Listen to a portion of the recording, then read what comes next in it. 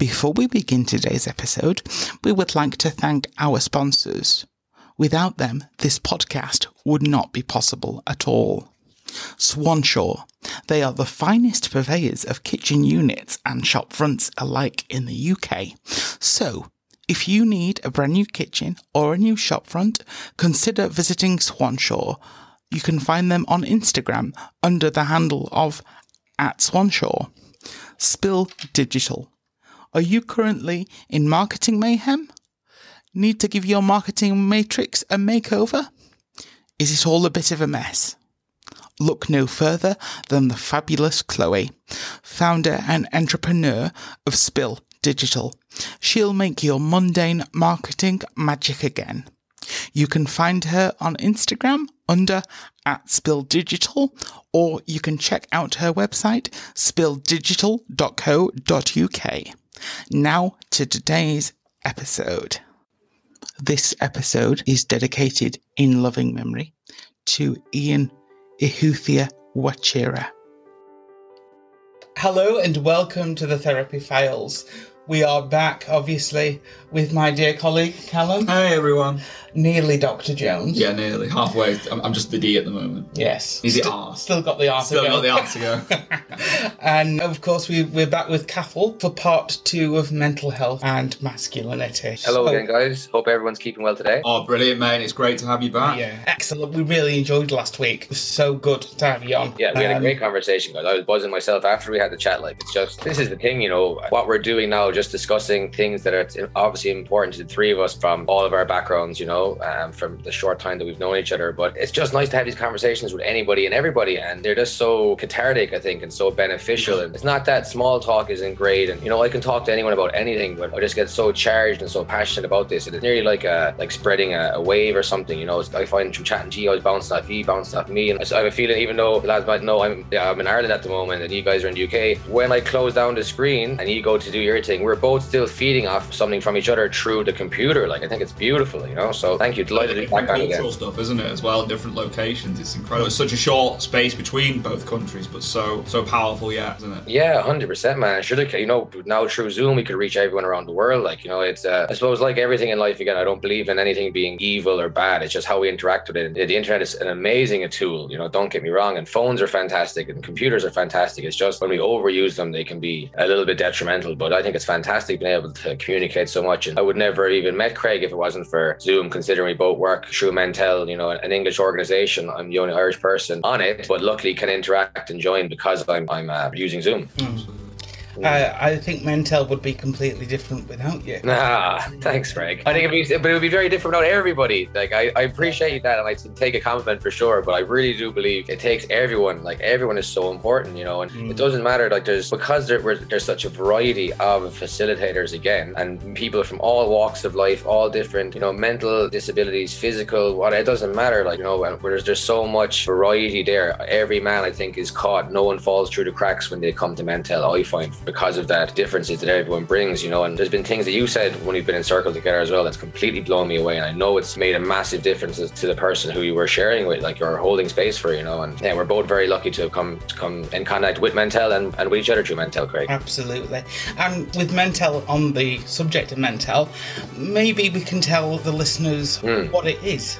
Sure, yeah. Do you want me to do it, or would you like to do it? You're more than welcome to kick off. Cool. So yeah, Mentel is a men's sharing circle. I suppose that's kind of the simple definition for it. For those who don't know what a sharing circle is, it's a safe space where people can be vulnerable, express themselves in whatever way, shape, or form they see fit, once they're not hurting anybody else. And all we do is hold space for people and listen. It's a listening and talking circle, and really listening. Like, it's not, I suppose, no one does this on purpose. Like, the art of conversation is very difficult to navigate sometimes, because as human beings, as we spoke about in the last episode, our feelings can get hurt so easily, especially when we're talking, because if you've ever been suppressed or bullied or put down, when someone cuts you off, even as an adult, even if they don't mean to, you can get this little inside you, or so the art of conversation, I believe, is an art form and a skill set in itself. And my perspective on listening changed completely when I joined Mentel, because I'd understood the concept of like level 1 listening and level 2 listening. So level 1 listening is what most people do, and it's no one's fault. Once again, there's no one's bad for doing this. It's just how we've developed it as human beings, where you're having a conversation and someone says something something, and when there'll be about 3 or 4 words in, and your brain will start formulating something that you have in common with those 4 or 5 words or with the story, and you will then start making what your response is going to be in your head, even though you're still listening as well. And then as soon as that person has stopped talking, you will then immediately say what you were going to say. And this is how everyone talks back and forth. This is completely fine. Level 2 listening is when you're listening to the person, and when that capacity to start formulating your own answer comes into your mind, you ignore it and you just continue to listen with depth, and with understanding. And then when that person has stopped speaking, you then take the time to pause for a moment, then formulate your response with all the information, and then speak back to him again. And that's what Mentel is, except when the person is sharing, no one speaks until that person is finished talking. It's just so beautiful. It's just crazy to have space to just be able to talk and then know that someone's listening non-judgmentally.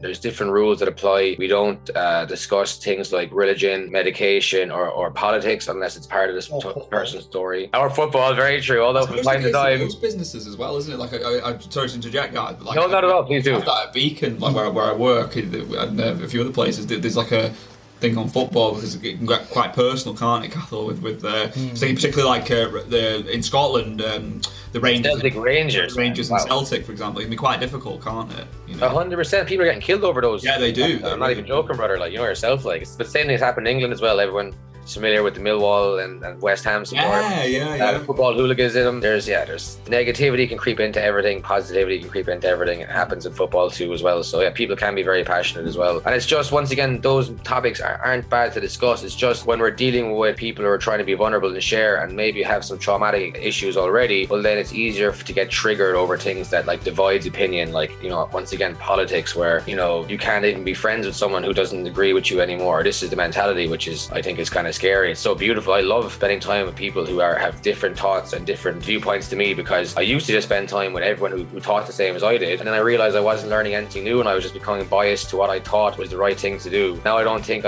anything I think about is right, and I just try to spend as much time as with different people to get their viewpoints in life, and then be able to try to make a more justified thought process, I suppose, because it's very easy to become biased and fall into a mindset where you do believe that your opinion is right.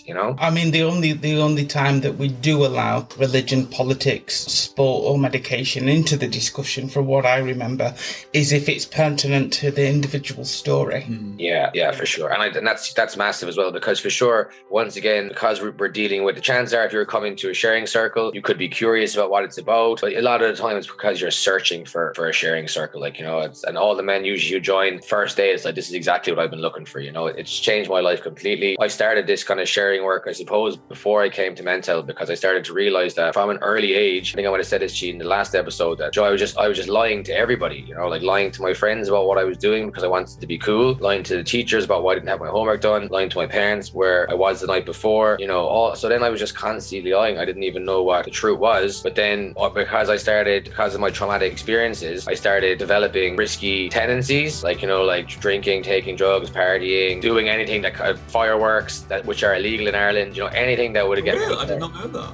Yeah, they're still legal in Southern Ireland as well. 100%, man. It's kind of strange. So buying them, we would have bought them as children around the streets and stuff, like you're buying drugs as a kid, But I loved all of that stuff, because it gave me serotonin and dopamine releases, which I didn't have much of at the time, Then I started worrying about getting in trouble with teachers and the police and this and stuff. And then I was just always so worried about my mother finding out about stuff. So I started realizing, about maybe the age of 18, 19, after I had a couple of mental breakdowns at that stage, that if I just tell my parents everything, and then there's no secrets, well then there's nothing to find out, and then there's kind of, I can let go of this bag I've been carrying. And that was my first step into sharing and understanding what it was. And this is kind of a mental term, to lighten the load, to share some of the baggage that you've been carrying around. And you know what, I shared it and it was fucking fantastic and everything was fine. My parents loved me, they just wanted me to be safe, that was all. And every time I've ever had anything difficult to say to anybody or sharing mental, it's the fear of doing it is much more difficult than the actual act itself. And this is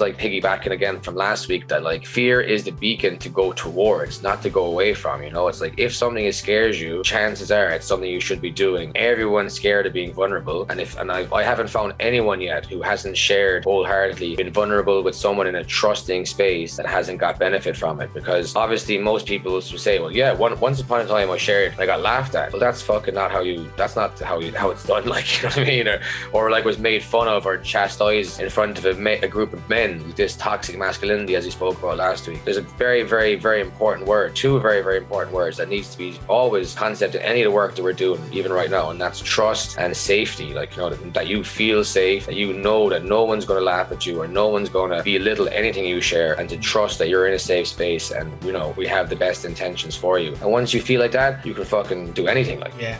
And I think that's why we have the 7 principles, isn't it? So I'm going to suggest that we try and name them off the top of our heads. Okay. So I'm taking a back seat here, listeners. This is non-mental. You could probably guess them as well, Callum. You'd be surprised, like, 'cause it's kind of stuff that you would want to have in place if you're running a vulnerable sharing circle. So absolutely, no, I'm all ears, guys. So please educate me. So we've got confidentiality. Boom, very important, so important, because it makes the sharing safe when you know it's not going anywhere. Like, yeah, 100%. We've got free from advice. We don't give advice. Ooh, so beautiful as well. One of my favorite things. I have to stop you for 1 second to speak about this, because it's a philosophy of mine now also as well. Because when I got so excited about like things like meditation and yoga and spending more time in nature and reading mental health books, these things that like really changed my life completely for the better, I was like, everybody has to do these things. I was like, they work so well with me. You should try yoga. You should do meditation. You should do this. You should this word that I now try not to use in my vocabulary anymore, which is should, because who am I to tell anyone to do anything? Because all I can tell you is what my life experience is like. I don't like giving advice to people. If someone asks me for advice these days, I think I might have said this last week already again, I'm just like, if they say, Carl, what do you think I should do? Well, I say, what do you think you should do? And they tell me that, and I say, that's what you should do, because I don't have a clue, man. Do you know what I mean? You know what to do. I can't tell you, but if you want to give me advice, or if you want me to give you advice, you should do what you think is right. So that's 3. Yeah, two. We've got respect, which is a big one. Massive in all walks of life, for everyone, everything, every living aspect in the world deserves this. Like, yeah. It's fundamental to the way this circle works, because we all come from different backgrounds and stuff. So and no hierarchy as well in that respect. Absolutely. As well. It's no hierarchy. No hierarchy. Is that also it? Alpha males.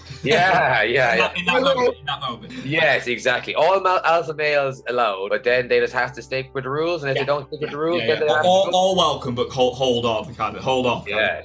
We're hoping the alpha males come in, man. That's what we want. It sounds that way. It sounds like it's very inclusive, but hold off on the hierarchical side, kind of. Yes, I hear you, bro. Exactly, man. Exactly. 100%.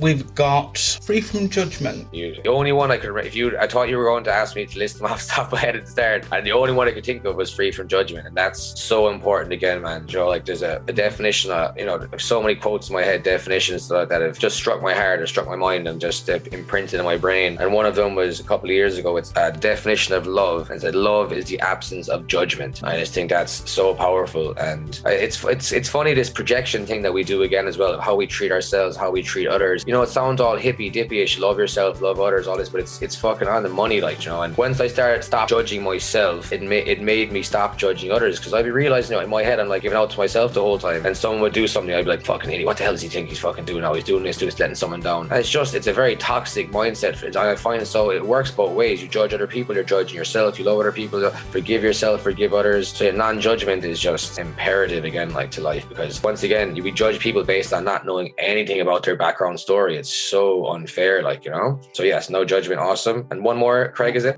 I think there might be 2 more. Okay, cool. We've got free from commitment as well.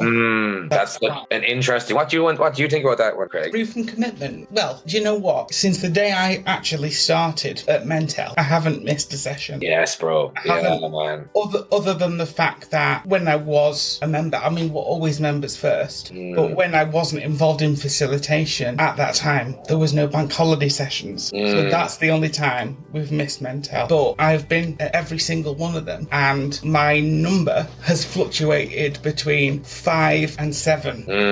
It's never gone below a 5, so that's good. Oh man, that's a serious baseline, bro, to have, man. Like, you know, genuine. That's very impressive. And funny, like, because I think that's such an amazing thing to have done, bro, to have not missed a week, you know, and not missed a Monday. That's the thing, like, because of my mental mindset, you know, and I have nothing but good intentions for everyone, bro, and ideally myself included, but because I'd be so scatterbrained, not scatterbrained, like, just going through emotions, I suppose, my anxiety, my depression still coming at times, you know, that there is weeks I've missed, you know, and I haven't been able to come, or I take on a lot of responsibility a lot of the time, and then I find I overcommit to things, and then I start to freak out. So, you know, I had those emotions coming up with me when they first asked me to be a facilitator, because I said I mightn't be able to commit to every Monday. And they were like, well, brother, that you don't have to, like, you know. And even this summer, you know, obviously I haven't been working in Mentell since start of May, so I took the whole summer off, and I will until September again when I go back to school. I said that to Andy. He thought it was, you know, he was like, that's perfect, man. He's like, no problem. Andy is the creator and one of the beginners of the Mentell company. Amazing man who Craig and I both well know. He's an absolute fantastic human being. Beautiful guy who's only interested in helping men and changing the world and helping women too, helping everyone. He wants to help everyone, this dude. He's amazing. But it gave me like, it unburdened me in some regard, because then I'd be like just panicking about making it the whole time and then beating myself up if I wasn't making it and this and that, like, you know. So it's just, and Craig, it's very interesting again, man, because yeah, I might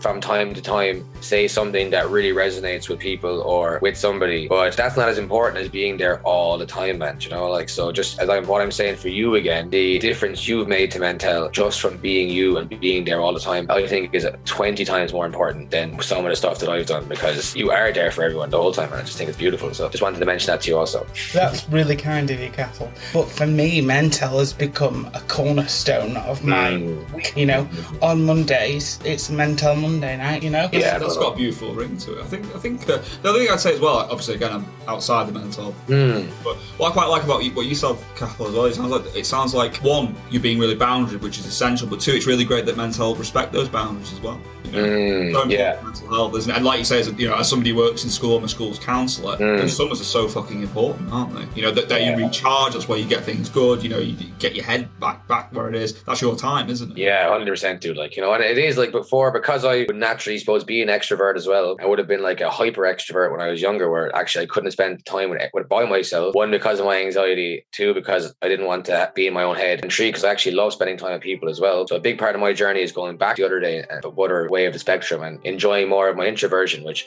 I feel I do now as well. So I still, you know, I still spend a lot of time with a lot of people. I do a lot of sharing, and vulnerable conversations is kind of I don't really do other conversations, like, you know, so even though it's very beautiful and I love that, it can still be tiring, you know, and mentally tiring when you're constantly sharing or constantly holding space for people as well. But it's beautiful. I wouldn't have that in a way, like, you know. I just now know that I need to recharge from time to time. And like, you know, I've had lots of people stay in my house. As I said to you guys last week, if every year I come this way, once that wasn't just, I'm not talking shit when I say that about wanting people to stay. That goes for anybody. Like, if someone was passing through and wants to have a night to hang here and have a good conversation, like, there's a spare bedroom here. That's the whole point of it. But we've had lots of people recently, and now we're delighted just to be back to ourselves and, you know, doing the bits, watching Stranger Things at night time, holding hands, talking to each other. So it's kind of balancing those things, man, as you said, with the summer holidays. And teaching is a very, very, very mentally challenging work if you're doing it right, I believe, you know, because you're holding space basically for 20 to 30 children at a time, maybe 6 or 7 times a day. And I think if you are a good teacher, that's exactly what you're fucking doing. You are holding space for the kids to be creative, for them to express themselves, to say things, to not to be told to be quiet, shut up, sit down, like, you know, these fucking detrimental things. Don't get me wrong, there has to be organization in the class. It can't be like someone just standing up expressing themselves by jumping around and roaring and screaming, like, you know. But I just think sometimes kids are told no or that's wrong too many times. Anyway, different conversation maybe. No, totally. It makes sense. And the last one we have is we're free to listen. We don't have to talk. Yeah, that's good. I think there's some sort of real agency in that we offer that to men, that they can join the circle, still be a part of Mentell, and not have to talk. They can just get used to it and settle into the circle before they share themselves.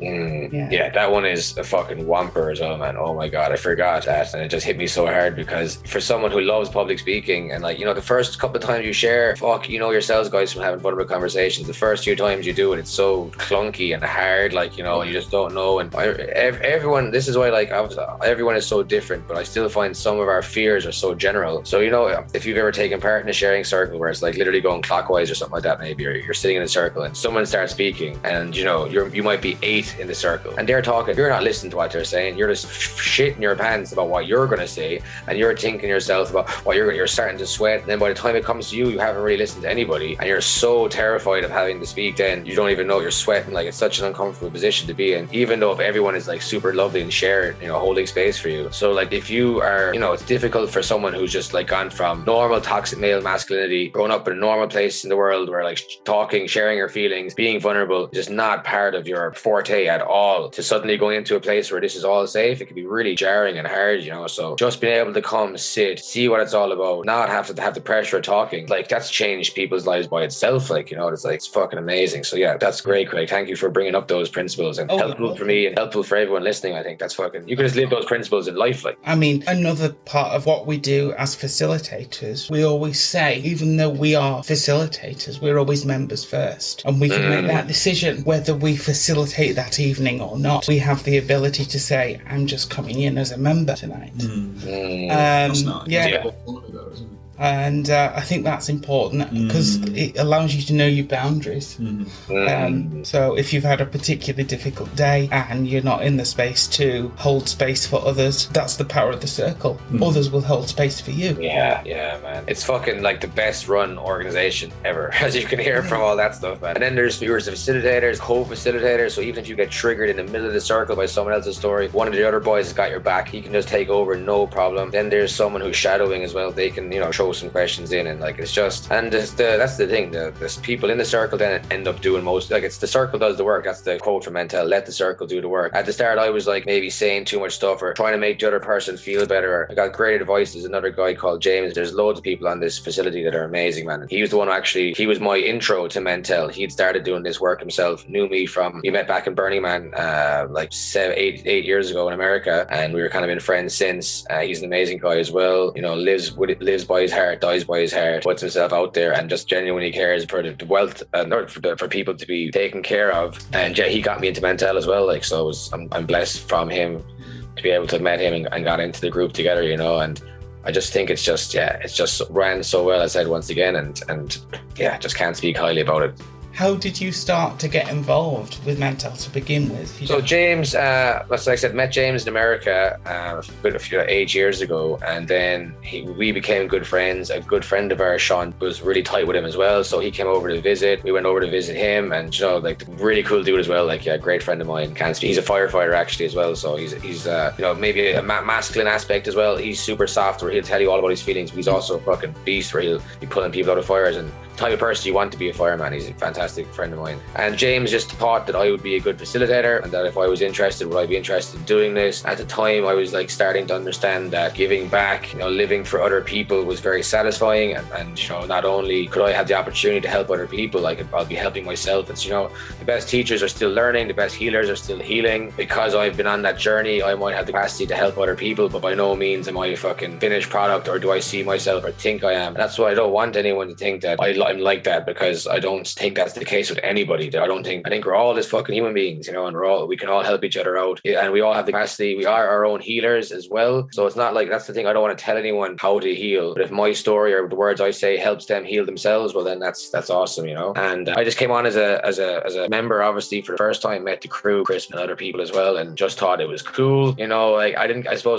you know, not that I wasn't blown away, I was, but like, I'd been doing the sharing before, like, you know what I mean? So it was just brilliant to see it, and then just to see new people. My favorite thing is just new person, and then they're just, you know, there's feedback. One of the guys, Craig, not this Craig, but a different Craig, puts up, there is another Craig. There is, like, yeah, Craig 2.0. The clone.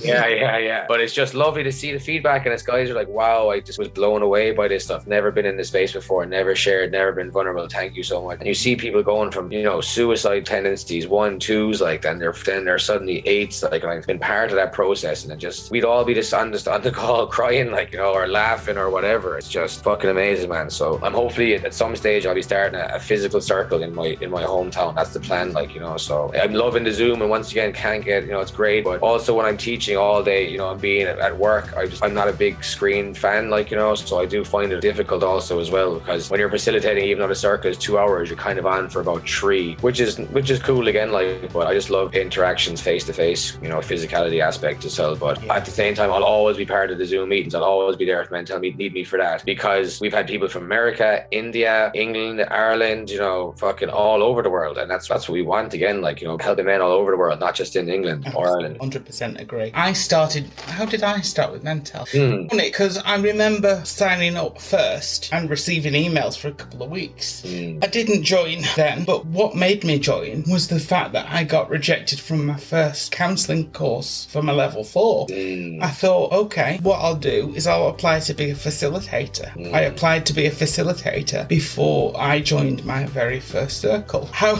wrong I was to do that. Because of course, I thought, I've got the counselling skills, I've got some experience, I can jump straight into this. Hell no. No, it doesn't work that way. You have to do a minimum of 4 sessions first as a member. And I was a member for about a year, probably, before I even was taken onto the programme. I was probably taken onto the facilitator pathway, I think in December, just gone. So I've only really been a facilitator for about 6 months. Technically speaking, I'm still a shadow. I've not officially moved up to co yet.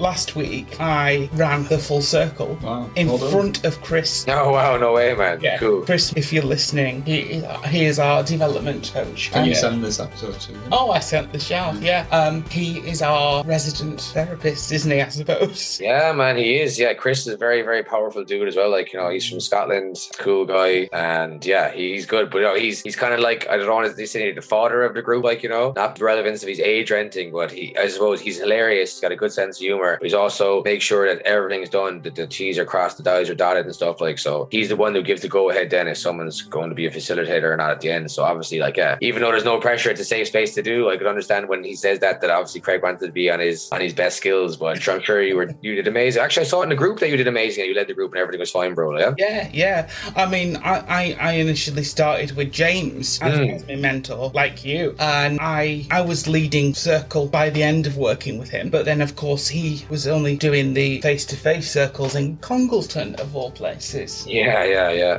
and in crew, so I had to then change over to Matt, who is actually brilliant. Have you met Matt? Yeah, Matt, I was working with him for a while. Gary, I was working with for a while as well. James, mention all these names, man, all fucking top blokes, like, you know, just can't speak highly. And Matt is a legend as well, like, what a lovely guy. Me and him have kind of a similar background story as well. Lovely guy. One same again, these lads are like, you say no commitment, but these dudes don't be missing circle either, like, you know, they're amazing. Like, Gary's the same as well. Like, I was under him mostly for most of my training, and Stu as well was his co-host, who's also, these two guys couldn't meet nicer gentlemen as well. Like, you know, same as everyone in Mental, fucked up stories, you know, got their shit together, trying to get their shit together, helping men, helping each other. It's just, yeah, such a cool, good crew. Hopefully, there's meant to be some meetup actually. Is it a meetup in September? Am I right in saying that? Something like that. Yeah, something along those lines. So that should be good. I haven't thought about that for a while. Hopefully I can make it over. It depends if I'm working or whatnot or how that works out. But I'd love to. That's the reason that came to my mind is I'd love to meet all these people, yourself included, face to face, man. You know, it would be good. You can bring me along separate from the Mental. We could have a pint. Yes. Oh, dude, man, Callum, you slot right in there, bro, as well. Like, you know, you wouldn't even need the training. No. I would never be so arrogant.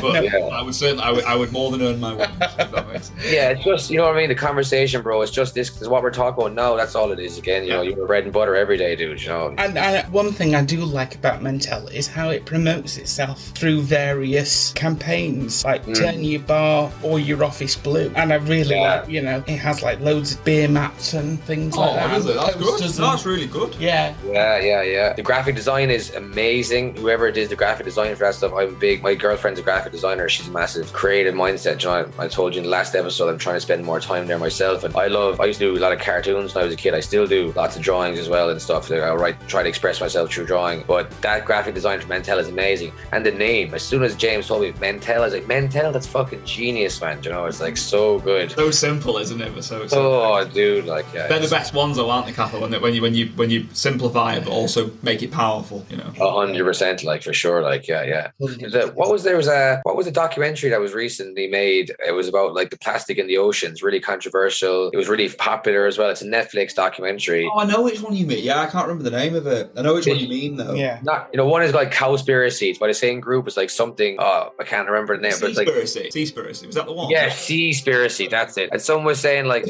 it was like a meme going around as well. It's like they dropped the ball. Seaspiracy. They could have said say conspiracy. Wouldn't that have been way better? So, like, yeah. Versus conspiracy. I just thought it was funny. Like, I would run off the tongue, like you said, like mental, maybe a bit more like, but interesting. Yeah. So that is mental in a nutshell, I suppose. I feel very educated. Yeah, and I would encourage you to come on as a member and just experience it. Sure, definitely. I think more for me is not the case of not wanting to, it's more finding the fucking time.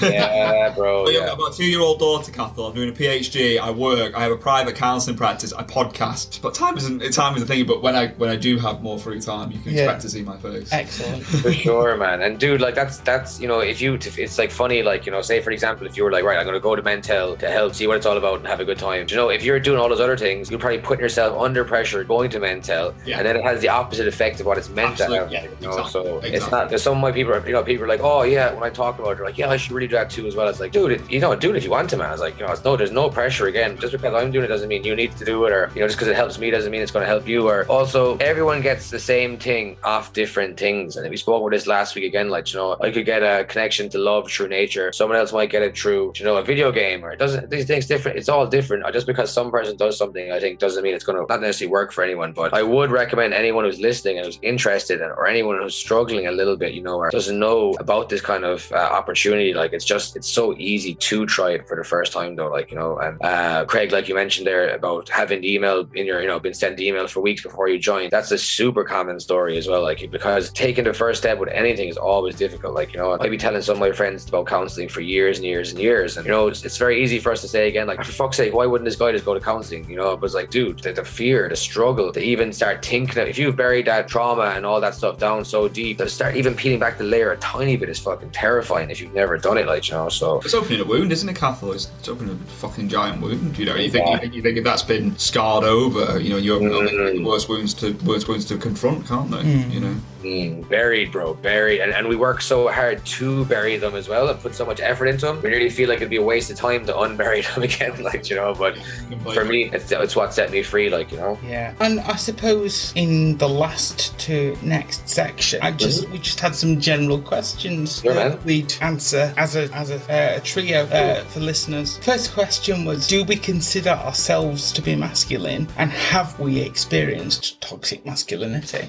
I'm happy. Who would like to go first? You can, if you like. You go first, buddy. Yeah. You want me to go first? Okay, yeah. It's a good question. If you asked me this years ago, I'd say no, I'm not masculine in any way. But as I've gotten older, I've realised that because particularly as well, when you tell somebody you're a counsellor, it doesn't really ooze masculinity until it's hold of. But actually, more than anything now, I would say, yeah, it's my job to protect people. It's my job to make sure people are okay, keep them safe. Obviously, I'm a breadwinner for my family, active in sports, aggression sports as well. So I would now, if you ask me now on this day, and I would say absolutely, yeah, completely masculine. I wouldn't say I'm totally. I think I'm very, very, in many ways, how I look, I'm quite effeminate, and I'm quite happy to say that. But in other ways, I think I'm definitely very masculine. And have I experienced toxic masculinity from what we spoke about with my school? Probably my whole life. And I think, like many people, and I assume this is the same with mental as well, it's only when you kind of really start peeling back the layers and seeing other people experience it, and you think, fucking hell, so do I. And you really start attaching your own story to it, don't you? Yeah. Well said, bro, yeah. I mean, for me, I have always considered myself as a male, but I wouldn't say I have always been the traditional masculine male. However, what I will say is the fact that I am in touch with my emotions now, and the fact that I am quite a very proud feminist, makes me more of a man than if I wasn't.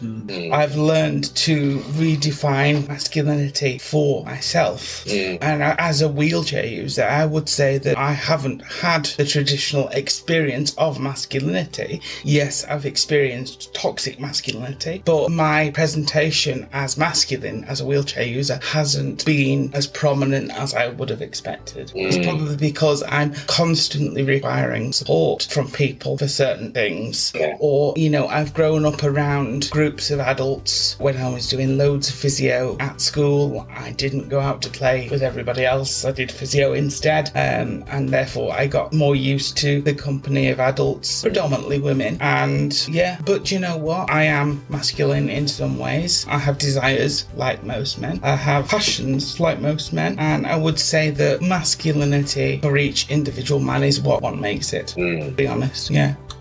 Fact, man. Yeah, well, bro, yeah. Dude, 100%, you're a fucking man, bro. You are the man. You're a strong man, you know? I already established this last week, didn't you? Yeah, we've already said this, man. You're a fucking legend, dude. Like, for sure, like, yeah. And same for you, Callum, as well, man. Like, you know, and yeah, it's different with the femininity aspect again as well. You just look like someone who takes care of them. So I just saw your tattoo as well, man. Yeah, big superhero fan, my friend. I can't quite show you. Oh, cool, man. Beautiful, brother. Big superhero fan. Yeah, very. I'm a big fan of. I like superheroes too, bro. But I like color tattoos in general, and I just think they look super well, like real big colorful sleeves, man. So yeah, like that's another form of expression. I think that can be masculine or feminine. You know, this is the thing again. Like, even though I really enjoyed in the last episode, you guys had definitions. We discussed those things. That was really cool. Like, you know, I think your format in general is awesome. Like, I went back and listened to some of your podcasts, obviously, since man, it's so cool. I just, once again, the logo, looking it up on Spotify, so cool, so legit. Just like, as I said to Craig by message, like that, I just think I'm so proud of you guys, because it's about fucking doing it, man. You know, like, we can talk about shit all day long, but unless you're doing it, talk is fucking cheap. Like, so you're putting yourselves out there, you started off, and you know what? Just keep doing it, man, and you just keep racking up the content, because that's what we need. Like, you know, this content being out there, because there's plenty of other stuff that's about toxic masculinity out there too as well. And like I said, there's a time and a place. We talked about it last episode, not vilifying it, because first of all, do I feel like a man? Fuck yeah, 100%. But same as Callum now, like, do you know what I mean? Wouldn't have necessarily when I was younger, because of getting bullied, because being very close to my mother, because I was very sensitive, like cried easily, this kind of stuff, like, you know, so I was fighting that all my life. Did I experience toxic masculinity? 100%. But I also was the toxic masculine myself for a long time as well, you know? I could always just play both sides, man. I could be hanging with the cool kids, slagging the not cool kids, and I'd be with the cool kids, slagging not the cool kids, slagging the cool kids, man. Like, you know, I loved everyone. I didn't want to participate in bullying, but like, you know, as every bully ends up becoming, it's like, because you're either going to get bullied or you're going to be the bully, like, you know, and I've been bullied long enough. I wanted to hang with the cool kids, which was the toxic masculinity, unfortunately, bro, you know what I mean? And even into my adolescence, into my early 20s as well, I was still, I suppose, the mindset around like women and having sex with girls and being validated as a man, that was my forte for sure as well. Like, it became my identity in some regard, you know. So, but did I feel like a man when I was doing that? Yeah, for sure. And now I look back at it and realize not only was it a sad, I actually didn't feel like a man, you know what I mean? When I wasn't with my friends, when I was with my friends, felt great. When they were gone, hollow, you know. Now I'm like, fucking feel strong, masculine, and I'm the most sensitive I've been since I was a kid, most aware, and I feel the strongest physically and mentally. So yeah, I just think it's you know, three different lads talking about, are we feeling it? We all are different. We all have different definitions of it. That's what it is, man. Masculinity is a fucking feeling, you know. It's not a definition. If you feel masculine, then rock on. Especially if you're feeling masculine and helping the world, not helping other people, then that's even better again. If you're feeling masculine and hurting people, and you know, you think you're better than someone else, then you're not feeling masculine. You're feeling arrogant. So it's a different thing altogether. Absolutely. No, I completely agree. Yeah. So next one's an interesting one, isn't it, Craig? Would you like to ask me it? Yeah. Specifically for the qualified therapist in the room. Start hiding now. So, masculinity in counselling. That's a statement. Ooh, that's a very good question. I'd say, do you mean does it exist in counselling? Yeah. Yeah, absolutely. And as a therapist, I encourage masculinity. I think as myself as a therapist, I'm in a position of power. I'm in a position of where I have to in some regard, obviously it's boundary, but be a protector for my clients. If they're men or trans men, I always encourage them to be masculine. We spoke about this Catholic about last week. Women have masculinity as well. I encourage that to be there. I think it's a huge way for people to survive, you know what I mean? As femininity is, you know what I mean? They're both equally important. It's not something we should shy away from. It's very important to, in counselling, just like in the wider world, is get the complete definition between what is being masculine, which is good, and being toxically, you know, displaying toxic masculinity, which obviously is negative. And I think if I was in my therapy room, if it became toxic, I would be congruent, which means honest, and call that out and say, you know, it feels like that's quite a toxic way to express yourself, other than being actually masculine. I find it interesting because we talked about alphas last week. I think I said this last week. I've always seen myself not as an alpha male, and I don't mean this in a destructive way. I've always seen myself as more of an omega, a bit of an outcast on the side, but can be masculine when needed, if that makes sense, you know. Which I think kind of applies quite a lot to a therapist. Obviously, I'm speaking to myself there. My therapist and colleagues might say different. You know. But also, just to bracket onto that question, men as counsellors. Yes, there are a lot more than there used to be, but it's still very, you know, predominantly female. There's a lot more men coming to therapy now. now, but still nowhere near as many as they should. And that's still, it's great. And like you said, Cathal, last week, great strides are being made, and hopefully we can keep plugging this, but it's still a worrying amount that are not doing. That's what I would say. And just a side question. Counsellors with disabilities, are there many? There are, but again, not as many as there should be. And especially men with disabilities as well. Putting that there as well. Yeah, I think that phrase you used, which pushed me to do level 2. Unintentionally. There wasn't me leading him there, like with a rope. God, no. No. But definitely. It was the push in the right direction. Yeah, so it's so important, isn't it? Because there is a big populace there that aren't being represented. 100%. And do you know what? Like, it's so important that first of all, it's cool that what you said about discussing it as a counsellor, because it is a very powerful emotion for a man to feel. And I think it's our homeostasis feeling in some regard. Like, and if we're not feeling that, I felt I was lacking because I wasn't feeling it. But my softness came with my masculinity as well. Like, it's like a complete thing in some regard. Like, and then talking about counsellors, like, so if you're doing a sharing circle work, work, different aspects of places where there's going to be vulnerability and sharing, some people, unless they're, in a certain space, so like some guys need to have a female therapist, I think, because they maybe have issues with their father or a masculine aspect where they don't feel comfortable sharing. Some men need male counsellors because they won't feel comfortable unless they're sharing with a guy, vice versa. So it's so important. And for people who might be disabled or have a disability, to be able to share with someone, if they go talk to you, Craig, then they know that there's someone who has maybe a better understanding of them. It's about being understood is a massive part of counselling, as you know yourself, Alan, like, or any sharing work. If you understood, and sometimes, depending on what life you've lived, you mightn't have anything, not necessarily in common, that doesn't matter, but like empathy with the counselling as well. So that's why we need a variety of fucking counsellors, of men, women, everybody. Totally right, mate. Totally right. And that's the key thing with counselling. And one of my criticisms, Cathal, for therapy, I've always said to you, haven't I, Craig? It's been it's getting better, but over the last, it kind of got popular in the UK, UK and Ireland, I would say, properly, kind of the 70s and 80s, where it was big in America in the 60s, came over, because obviously we've always had that stiff upper lip attitude, haven't we, in kind of the west of Europe. I would say now, it was always kind of middle class women who did it, and that's not a criticism, more of an observation. Yeah, no, I agree. Yeah. And now we're finally having a bit of it's a slow shift, but a bit of a shift where we're now seeing more. For example, myself, I would class myself as very alternative looking. I have nose piercing, I have tattoos, I'm working class, I'm young, I'm male. I don't fit that stereotype of what a therapist should be in terms of the conservativeness. So there definitely is a shift coming, and it's something that needs to be continually addressed. You know what I mean? Unless, of course, you buy yourself a therapist jumper. Or if I buy myself a therapist jumper, yes, of course. Inside joke, that, Cathal. Yeah. There seems to be this thing, right? I don't know why, right? When you become a therapist, you literally do start buying jumpers. Like, it seems to be this thing. As soon as I fell in love with turtlenecks. I don't know. Deep into your psyche somehow. I don't know what it is. It's like, suddenly I'm like, oh man, that old man jumper with wool on. Bit of me, that. Do you know what I mean? It's like, it just seems to happen. It's a role, man. You're like stepping into it, feeling it out for sure. I can see that, man. And you definitely rock fucking cool turtlenecks as well, bro. No doubt. Probably cool purple ones and different coloured ones. Yes.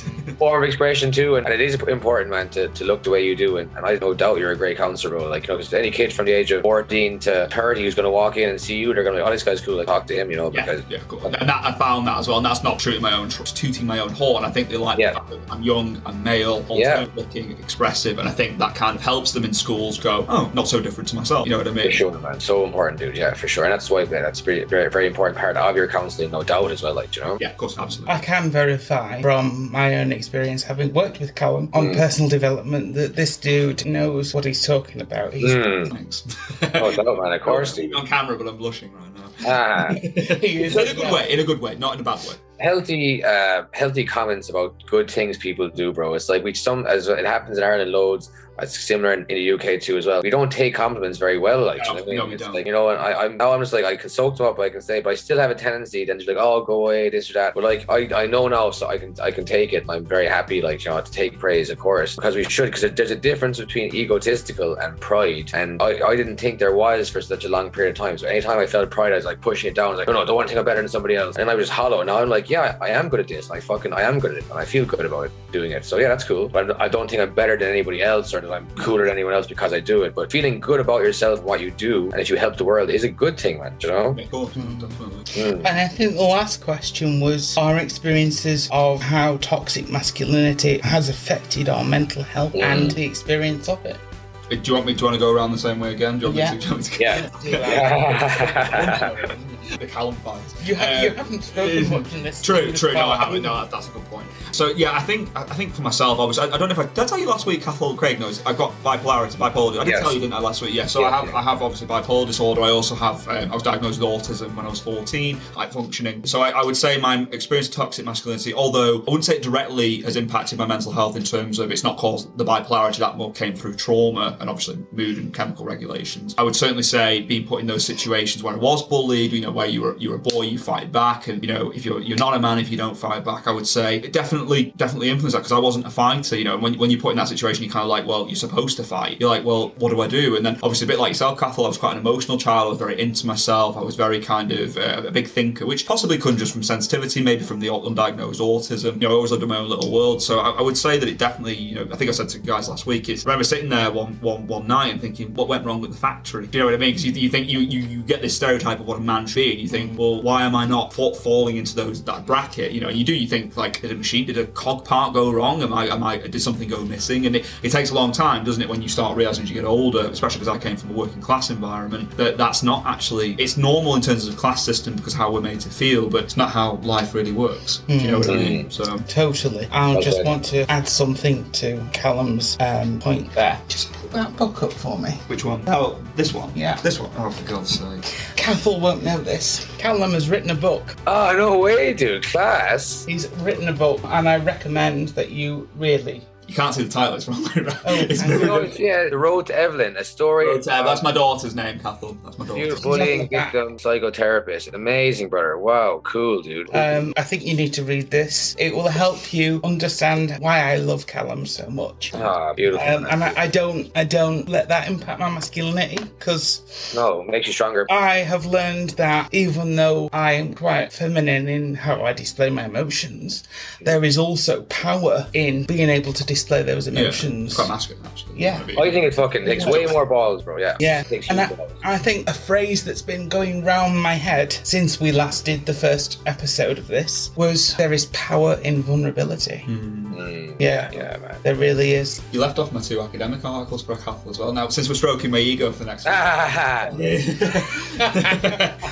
I've written a couple of articles on bullying, Cathal. If you ever want to read them, just give me my email. I'll send them over to you. You might find it interesting. You might find it like thingy, but they're quite interesting. A couple of kind of just, it might be helpful for your work as a teacher. Just some ideas of how counselling might or might not help children in schools, and my own experiences of bullying. Dude, yeah, I think we're in an email thread already from that. Yeah, I'll bong them over to you. Pop them over. I'd love to read them. Dude. Yeah. From a teaching point of view, it'd be very helpful, dude. Thank you. Yeah. Cannot emphasize how much this guy is amazing. He's just. Yeah. I see it, man, from the 2-year guys' friendship. It's beautiful to see your chemistry together. I have a best friend. I have lots of good friends, man. And we'd be sitting down the same way Eager advisors are as well. And I've no doubt you've helped each other massively as well. And it's great. And you were saying I could understand more, or I love Callum if I read his book. Well, I love you already, bro. You're a legend, man. Genuine and 2E, like big stars. Excellent. Yeah. So yeah. What about you guys though? Obviously, we know we've just. I was going to say, jokingly stroked my ego for the last 5 minutes. But so jokes aside, what about you guys? What about toxic masculinity for you guys? I have been affected by it, probably, in the sense that my older relatives have been like, you should be acting this way. You shouldn't cry. You shouldn't show emotion. Because you come from quite a long line. That's the other thing, Cathal. Craig comes from quite a long line of kind of tradies and emergency services, don't you, as well? So quite stereotypical masculine jobs, So policemen, mechanic, hairdressers, and also detectives. I think there was a detective in there as well somewhere. So yeah, I've often been referred to as vulnerable in the sense of the fact that I am actually vulnerable in that, because I can't defend myself, and that really got on my goat for so many years until I met this one, and he called me vulnerable to the point where I was like, okay, I'm now comfortable with it. Can we have, just to put some context in there, by the way, that was not done in disableism. No, it wasn't. More from mental health and physicality perspective, where I was saying that you can still defend yourself, Craig. That doesn't make you any less of a man. It just might be more difficult. Yeah, absolutely. It's very true as well. I also agree with that as well. It's a fact, man. Yeah, I wasn't turning around going all disabled people are vulnerable, just for the record. Oh no. No. It was a helpful thing.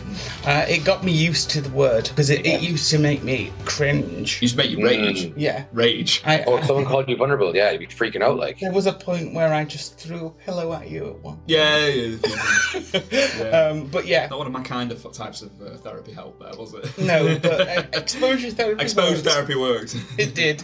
Well, And as I say, I found more power in the word vulnerable. To own it is to have more power, because I'm defining vulnerable for myself. Yeah. And I think that the way in that I've taken back control of what it means to be masculine in that sense by owning my vulnerability and showing the world that, yeah, okay, I am disabled. I have a disability. But so what? I'm just like everybody else. I have the same feelings, thoughts, and emotions, you know. And needs and wants and requirements. And don't invalidate me just because of my disability, you know, because there were times in my life where I have been invalidated because of my disability, and you know what, it probably isn't the last time. I probably will be invalidated further down the line when I'm older by other people who don't realise it, but I know that I've got the ability to bounce back and just well said, dude. Like, yeah, like it's just that definition that you said, you know, you touched on things last week about this as well, like, but at the end of the day, you felt emasculated because of your disability, you know, Callum felt emasculated because of his issues. I felt emasculated because of my issues. We've all got issues, and we've all feel emasculated because of it. This is the journey again, and like it's an empowerment. Like feeling masculine is also feeling empowered. So for you to be able to define it a different way that works for you to empower you, that's what everybody does anyway. You know what I mean? Like it doesn't matter who you are, or what you've done. It's like it's that aspect again. You have to feel it for yourself, because it can't be like any feeling you get from something else is not good. It's not sustainable. Like, you know, like if you want to like beat up someone and you feel masculine again, that's going to be gone as soon as you've gone home. Like, you know, you're going to feel like a fucking loser again. You're going to have to go and beat someone else up again, or go drink more beers, or fucking have sex with more women. That's all fleeting. Like, you know, like the emotion of masculinity needs to be sustainable and longevity. It has to come from you, and then by coming from you, it empowers you and makes you feel masculine. You know, and like I said, you're oozing masculinity when you're talking like that, Craig. You know, so it's a fact for everyone, man. You know, and it's just that's so important. So for me, again, toxic masculinity has been a blessing, a fucking blessing, man, because it's shown me that they're not the correct way to act, not the conducive way to live a life full of love. So once again, I want toxic masculinity to, I suppose, change, but at the end of the day, it's like all bad things in the world. They're essential in some regard, because how else would we know the difference about how not to live unless someone else was showing us? Like, so all this stuff is a paradox anyway. Like, you know, it's so confusing, because I was only speaking to my girlfriend about this last night, you know, because my journey has been so, like, I don't, not the word religious again, but I feel there's been all these awakenings and things making sense for me, and higher powers and aspects of things I do not understand taking place. You know, I've spoken to so many people. You might have similar experiences or emotions about how your life is played out. So last night I just assumed, because even though we're all so different, maybe this is what life is all about, is to go on this journey where you self-discovery. You know, it's been written about for 10,000 years, the hero's journey, like, you know, to go through a really, really difficult time, to come, you know, to lose everyone you loved and go through and then become the hero of your own story, and let go and face your fears and all this. So I had kind of had this, maybe, because I never believed there's going to be a utopian future, because if there is, there's going to be no polarity then, and there won't be any, you know, I don't think the utopian future is for this lifetime maybe, but then if everyone has to make it to loving themselves, that probably is the utopian future. So now I'm thinking maybe it's not going to happen for everybody, but those people are just as important to anybody else, because everyone's showing people different things. You know, it's an interesting one. Like, so yeah, have I experienced toxic masculinity? Loads of it, man. You know, like bullying, abuse, fucking lots of different things because of it. But did it make me feel good? No. But looking back at it now, it was brilliant, because it made me who I am now. Like, and it's still so strange. And like I said, I was toxic masculine for a long time myself as well. So I had to do lots of apologies, and I've gone through a lot of people in my point. You've been on both sides, haven't you, Cathal? Which is quite unusual and quite unique, but quite a nice, unique perspective where you can give both sides of the coin, can't you? It gives you extra help. For sure, and I just believe wholeheartedly, if you behave in toxic masculinity, then you're scared and you've got issues, and I just have nothing but compassion for you, and God bless you, because why the fuck would you want to be a dickhead to someone when you could just be sound instead? Like, it's just so much more beneficial, so much easier. Life becomes so much better when you're just nice, like, you know what I mean? It's just that empathy, isn't it? That ability to, as Carl Rogers says, to bring it back to counselling, to step into somebody else's world, creep around gently, and then leave again. Yeah. I think that was a You used the word creep. Walk around, walk around. Yeah. I could just have this like small picture of Craig coming into my brain, and like look around like, wow, this is amazing. In a strange way. Tom Craig in the window. To be fair, I wouldn't mind doing that. because then that would reassure me that basically my brain is normal as well. Very true. So, Everyone's brain is normal, bro. That's a fact. Like, and then we come to the support that's available for some men at the moment. We always like to do this at the end of an episode, is to signpost listeners if they need support. Yeah. And Mentel, as we've discussed, Mentel Mondays are a thing, online and in person. We often do the Stockport Circle. I think that's every other Monday or possibly Tuesday, but Monday nights is definitely online. There's Thursday nights in Crewe and in Congleton. Alan will be pleased to know Congleton has one. Spiritual home away from home. Indeed. Yeah. Yeah. There's Calm, which is Campaign Against Living Miserably, off the top of my head. cool. There is also the Samaritans, who are phenomenal. Great organization, yeah. There is Mind. Can't emphasize enough how much Mind does for advocating mental health for everybody. Particularly men's mental health. Yeah. They were one of the early pioneers of mental health, actually. I think they were the first people to release the suicide statistics of the 84 men a week. So, they were well ahead of the game. There's also in Stockport, there is a company called Open Door, which is a walk-in centre, which is open, I believe it's 24/7 in some ways.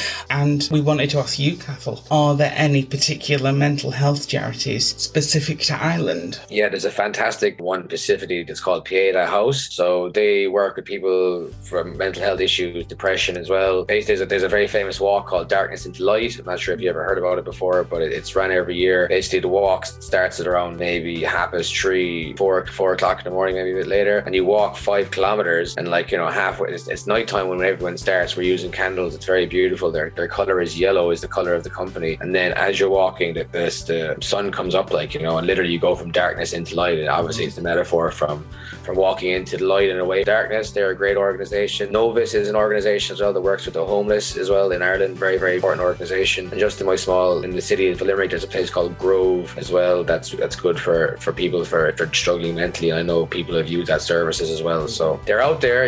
We need more of them. But the first thing people need to do is, unfortunately, no one can take the first step for you. It's the same for Mentel. We're always saying that if you know of anyone that benefit the service, please come along, but they have to do it for themselves. And it's the first taking off the bandage, reopening the wound, whatever you want to call it. It's a gutsy thing to do, but I've yet to meet anyone who didn't benefit from doing any of the things we've spoken about.